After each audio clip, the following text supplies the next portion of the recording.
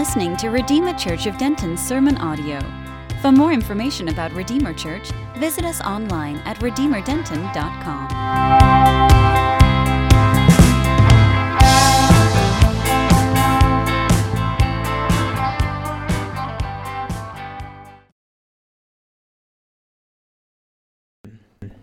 Well, we are going to look in the book of Acts this morning, and we're going to look at a prayer. We are going to look at a prayer, and this is something that I think is a huge need for us even now. Let me back this mic off.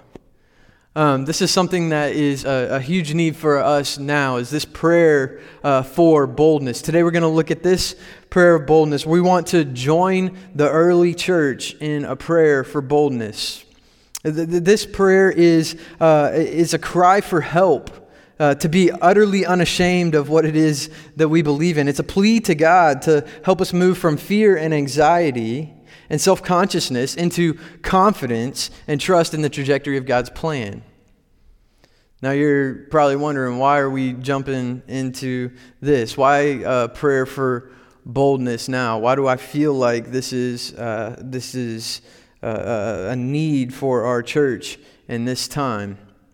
I think there's a couple different reasons, but one of the main ones is I've seen in our culture over the last few months a willingness and an anticipation, a building up of a boldness or an excitement over certain things besides the Word of God.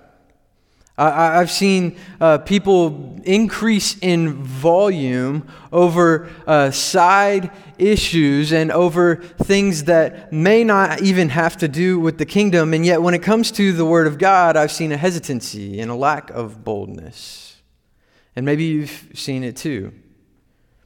I don't want it to be said of Redeemer Church, I don't want it to be said of myself or for any of you that we lacked boldness and that we lacked confidence in the trajectory of God's sovereign plan. I think we need this boldness because it's something different than just the increased volume that is surrounding and swirling around us. Boldness in the New Testament is something much more than an increased volume. Boldness is a willingness to accept consequences for being faithful. Boldness is an acknowledgement of faithfulness to Jesus. And we see that here in the book of Acts. We see that all over the place. This word boldness in the Greek is parousia. It's repeated time and time again. And we see it played out actually in some really vivid stories and narratives here. But then we see we see it actually explained and described here, like in the verses that we have here, just to set up the context of what's going on. We have Peter and we have John, and what they actually did is they received the Holy Spirit at Pentecost, and they started to be emboldened to go and share the good news of Jesus with all of those that were around them.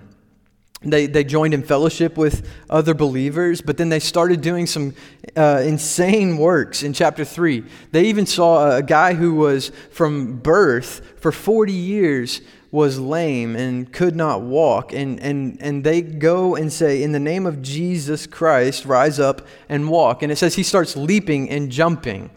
So incredible signs and wonders are even being done. And then they continue to be faithful to teach the salvation that comes in Jesus.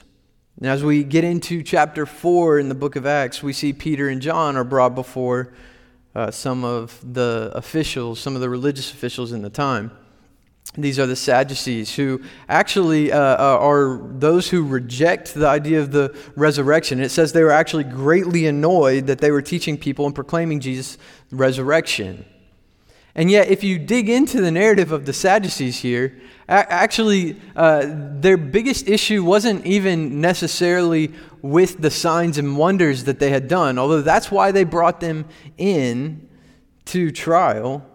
Their biggest issue was not with this miraculous thing that happened. Actually, later on in chapter 4, it says that they can't even deny that a lame man was healed.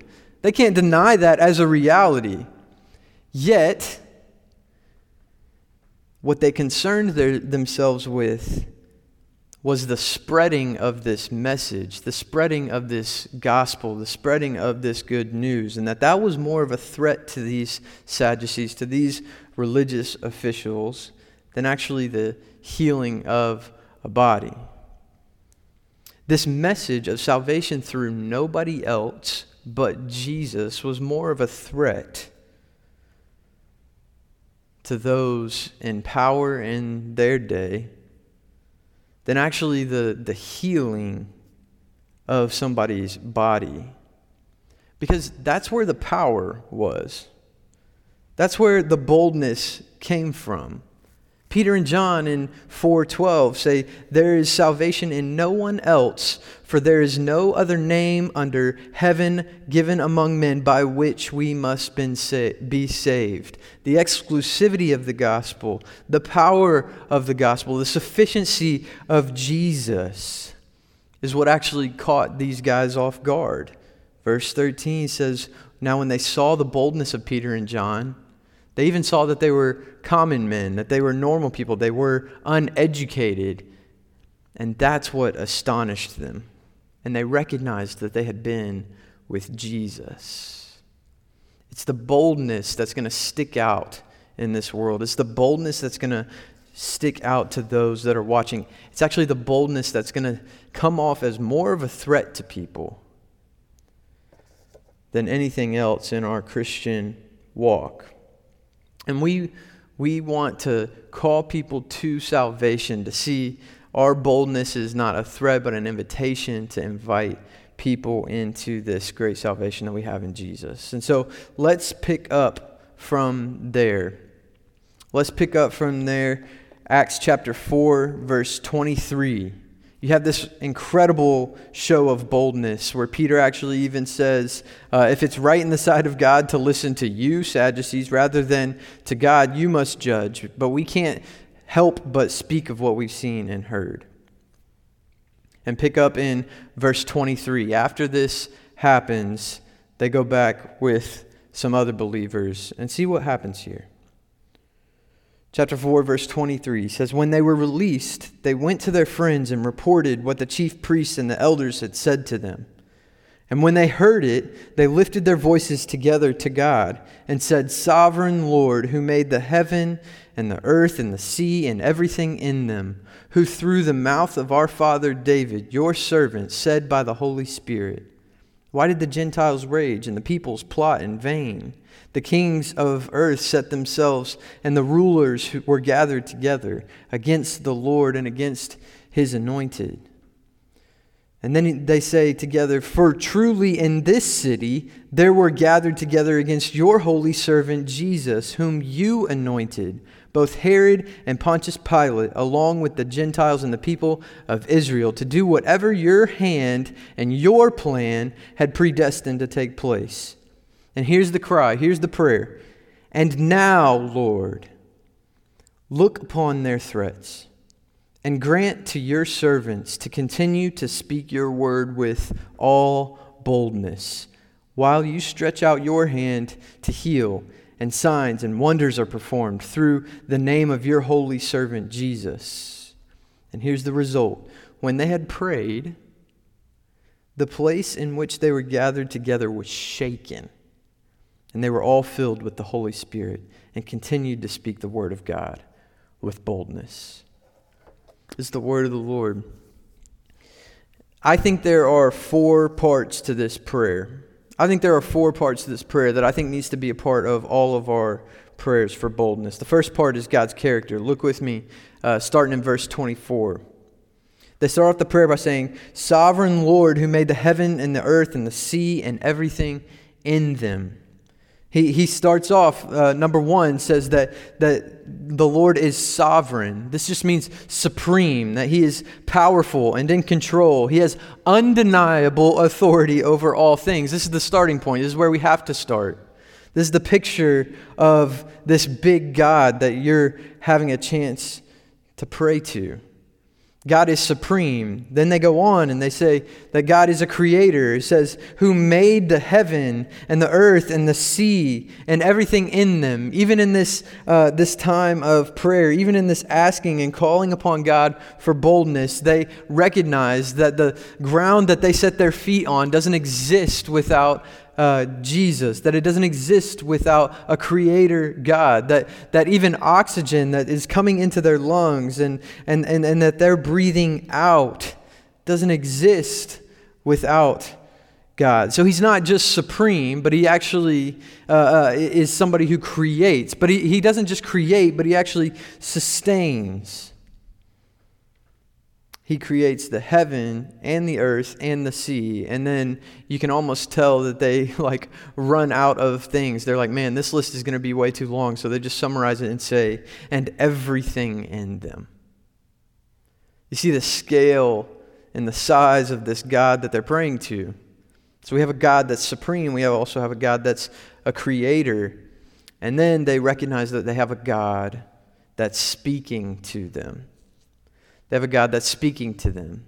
A God that's actually revealed himself intimately through his word. Look, verse 25. Who through the mouth of our father David, your servant, said by the Holy Spirit. And then he goes into Psalm 2. I don't want you to miss what's happening here. At the start of this prayer, they started with a supreme God, somebody that's completely other. And then they go into a creator God who actually doesn't just stay separate and isn't so supreme that he's uninvolved with creation, but he actually is the one who initiated it and loves creation. We can think back to Genesis where he says it's all good. And then maybe even a further degree of intimacy from creation, we have a God who's speaking to us, who has a relationship to us. He's speaking from the mouth of David here in Psalm 2, but we have a Bible. We have a Word of God. And through these words, through these pages, we can know Him. Do you see the degrees of intimacy happening here as they're recognizing who this God is, His character, as they open this prayer? Three aspects of God's character. He's supreme, He's creator, and He's actually speaking.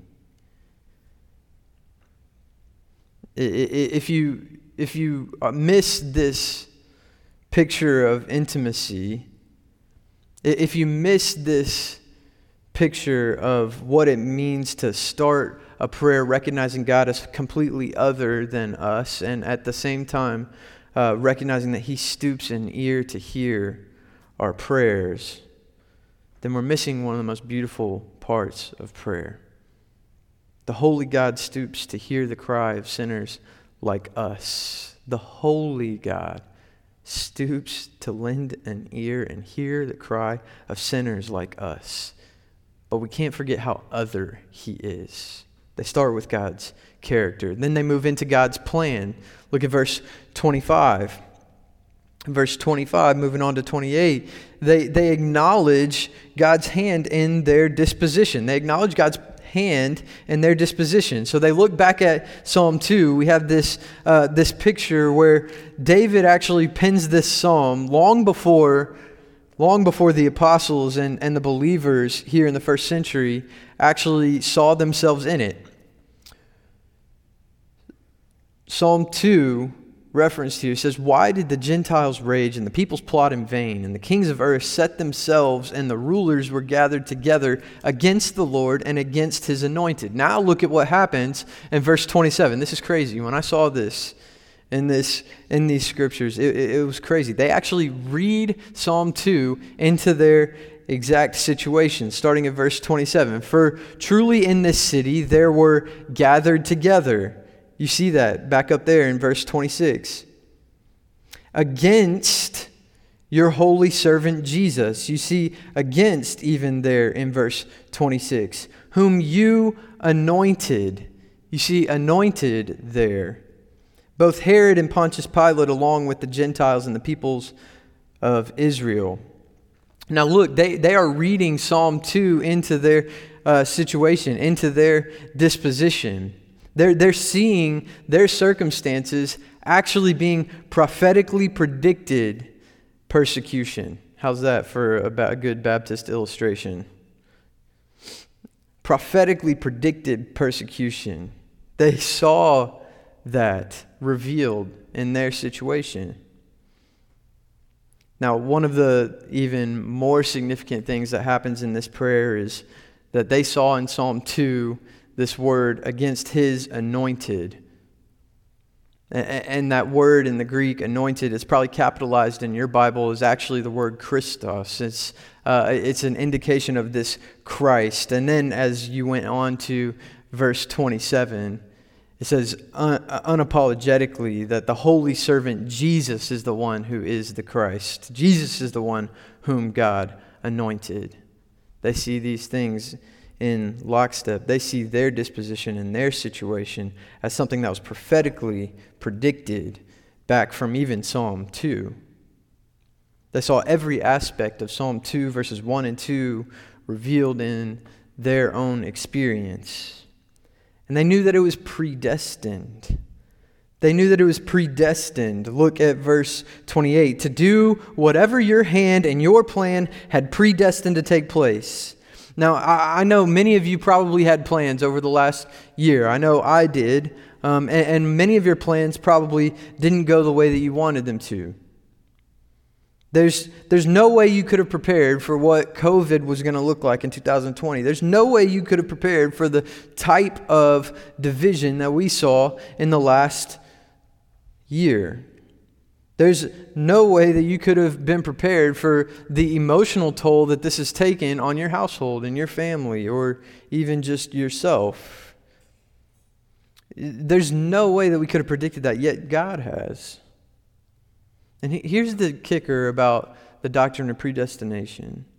It's biblical, and so that's grounds enough to hold that doctrine, but you'll never come to a point where predestination is a doctrine that's comforting until you see God as a God that's trustworthy. You'll never come to a point to where that's a comforting doctrine until you see God is a God that's trustworthy.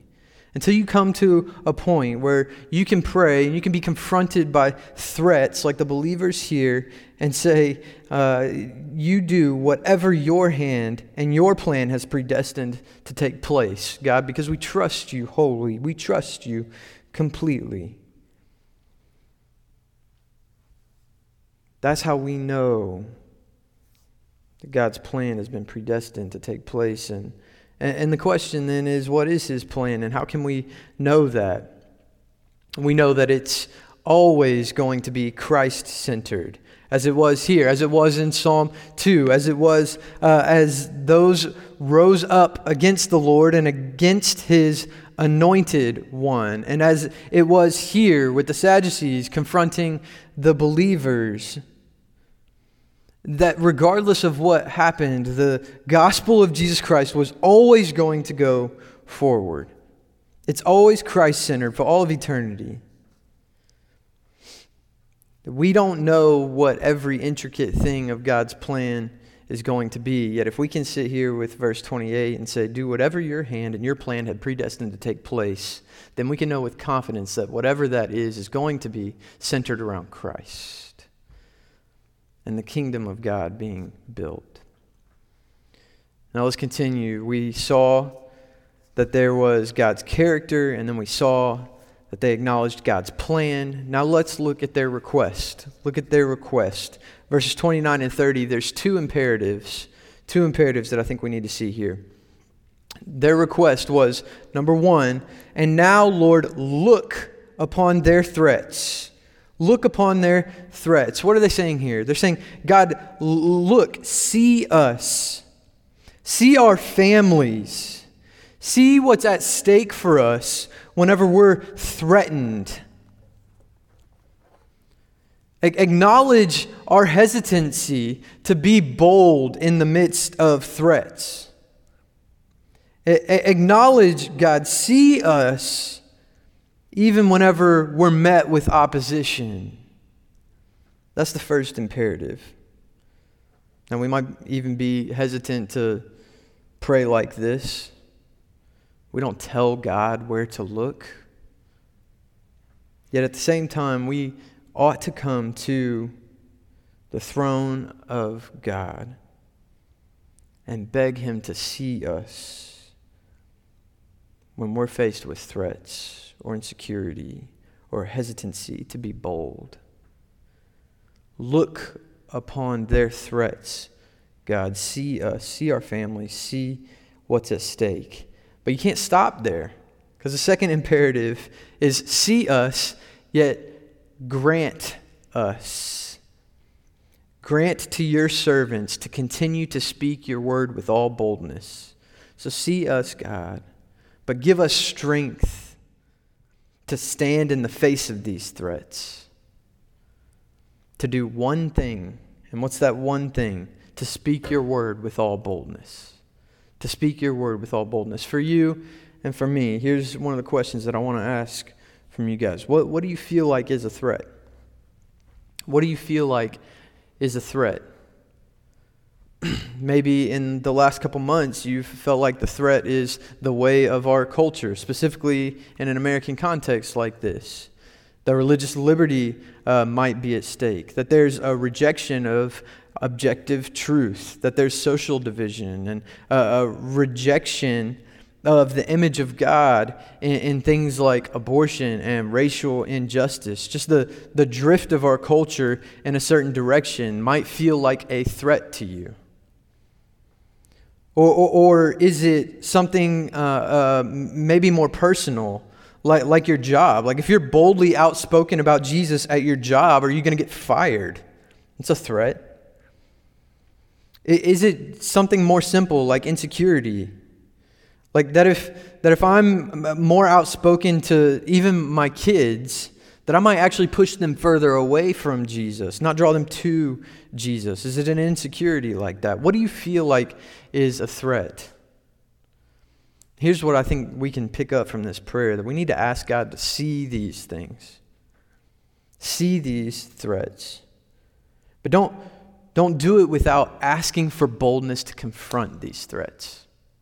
Don't do it. Don't ask God to see you in these threats without asking Him and begging Him for the boldness to come in front of them. The boldness to actually continue to speak God's word, though the culture is drifting. To speak God's word, though your job may be on the line. To speak God's word, though it seems like you might be pushing your children away.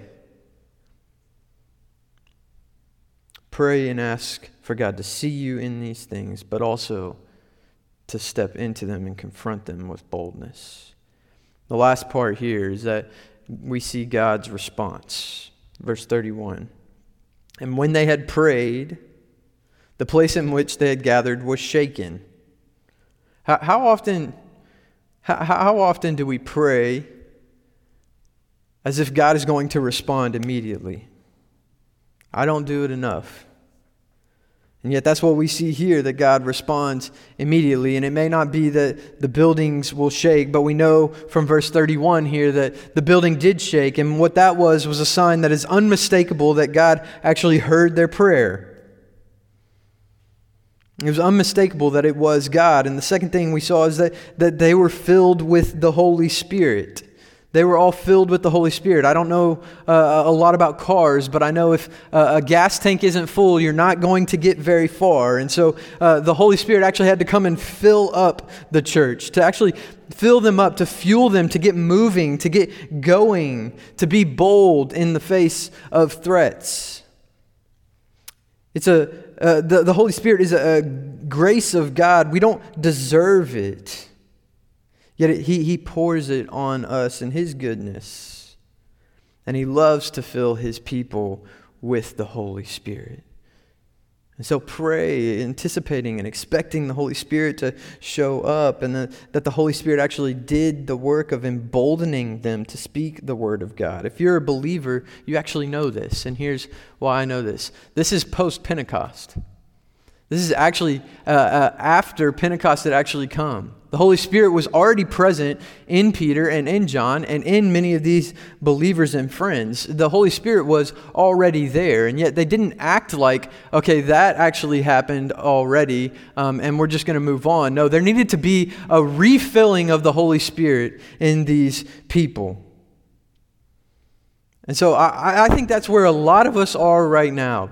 And we need to be refilled with the Holy Spirit. If you're a believer, you know what it's like. Call on God, ask God to give you a refilling of the Holy Spirit. If you're not a believer, here's the invitation. Ask God to give you the Holy Spirit. See what happens when you ask the Holy Spirit to come and dwell your heart. You'll see this boldness rise up. You need this boldness. I need this boldness. We need this boldness. And so I have a few takeaways from this prayer that I think is helpful. And then I'm out of your way. First takeaway.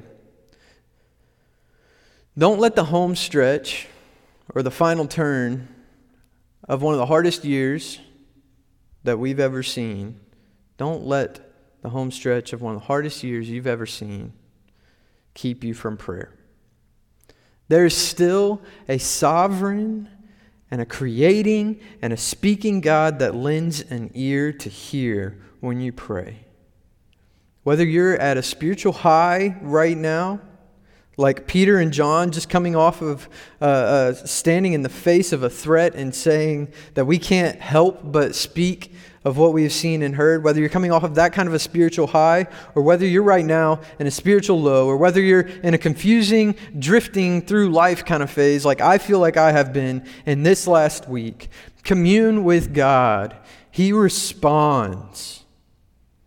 You know this. You have testimonies, church. Those at Redeemer, I've spoken with you and heard testimonies of God answering prayers. And yet, for some of us in the last year, it seems like we're not praying that way. Like God, the sovereign, creating, speaking God, lends an ear to hear. Don't let the home stretch of one of the hardest years keep you from prayer. Number 2, recognize that opposition isn't a threat. It's a call to boldness. Recognize that opposition is not a threat. It's a call to boldness. This is what I see in the book of Acts, not just here, but in the rest of the book of Acts. Nobody else can say something like this but believers. Nobody else can say something like this but believers in Jesus. When we know that God has a predestined plan to glorify His Son and to build His church, we see that opposition is not something that's going to stop God's plan, but it's a call for us to jump into God's plan. It's not a threat, but it's a call to boldness. Peter and John weren't threatened because they knew that the gospel was going forward. If you think the gospel is threatened by a pandemic or the results of some kind of an election, you missed a major call to boldness. Recognize that opposition isn't a threat, but it's a call to boldness. Number 3, don't mistake boldness for arrogance. Where am I getting this? God gave them boldness to speak one thing, His word, not theirs. He didn't give them education to be able to confront the Sadducees when they called them uneducated. He didn't give them savvy ways to talk. He gave them His word, this good news that came from God. They have nothing to offer outside of the Word of God, and you and I is the same. We have nothing to offer a world from ourselves, only what God has said. And so don't mistake boldness for arrogance. Real confidence isn't arrogance. Real confidence and boldness is actually humility. And real humility is actually boldness and confidence, not insecurity. Don't mistake boldness for arrogance. Number 4, be bold. Just be bold. You've prayed, you've said this prayer, you've called on God to see you in the threats that you're feeling, and yet you've also called Him to grant you boldness. Then step into that. Be bold. It says they continued to speak the word of God with boldness. There was an action there. So be bold. Don't let another week go by that you coast through this life. Speak the Word of God. Text the Word of God. Post the Word of God. Anything to get this Word from your heart to somebody else's ears. Even your children. Even your coworker. Be bold this week. And I promise you, church, that this boldness will be the most exhilarating part of your Christian walk. This will be the most exhilarating moments of your life as you are bold in the presence of your children, in the presence of your coworkers, neighbors, all of these things. Be bold to speak the Word of God with all boldness. Will you guys pray with me? Father, I know that many of us have found ourselves in a place where we're lacking boldness and a confidence and a motivation, even some of us, to speak your word with all confidence and with all boldness. And yet we've seen time and time again in your scriptures that as we call on you, as we ask you to give us that boldness, that you graciously give it. And so, Lord, I pray for this church that even as we're walking through some weird times, that you would give us all boldness to continue to speak your word, to continue to speak your word in the face of threats. Lord, be with us this week. Help us to be bold, to not let this home stretch keep us from prayer. To recognize that opposition isn't a threat, but it's a call to boldness, and to not mistake this boldness for arrogance. Lord, we pray and ask all these things in Jesus' name. Amen.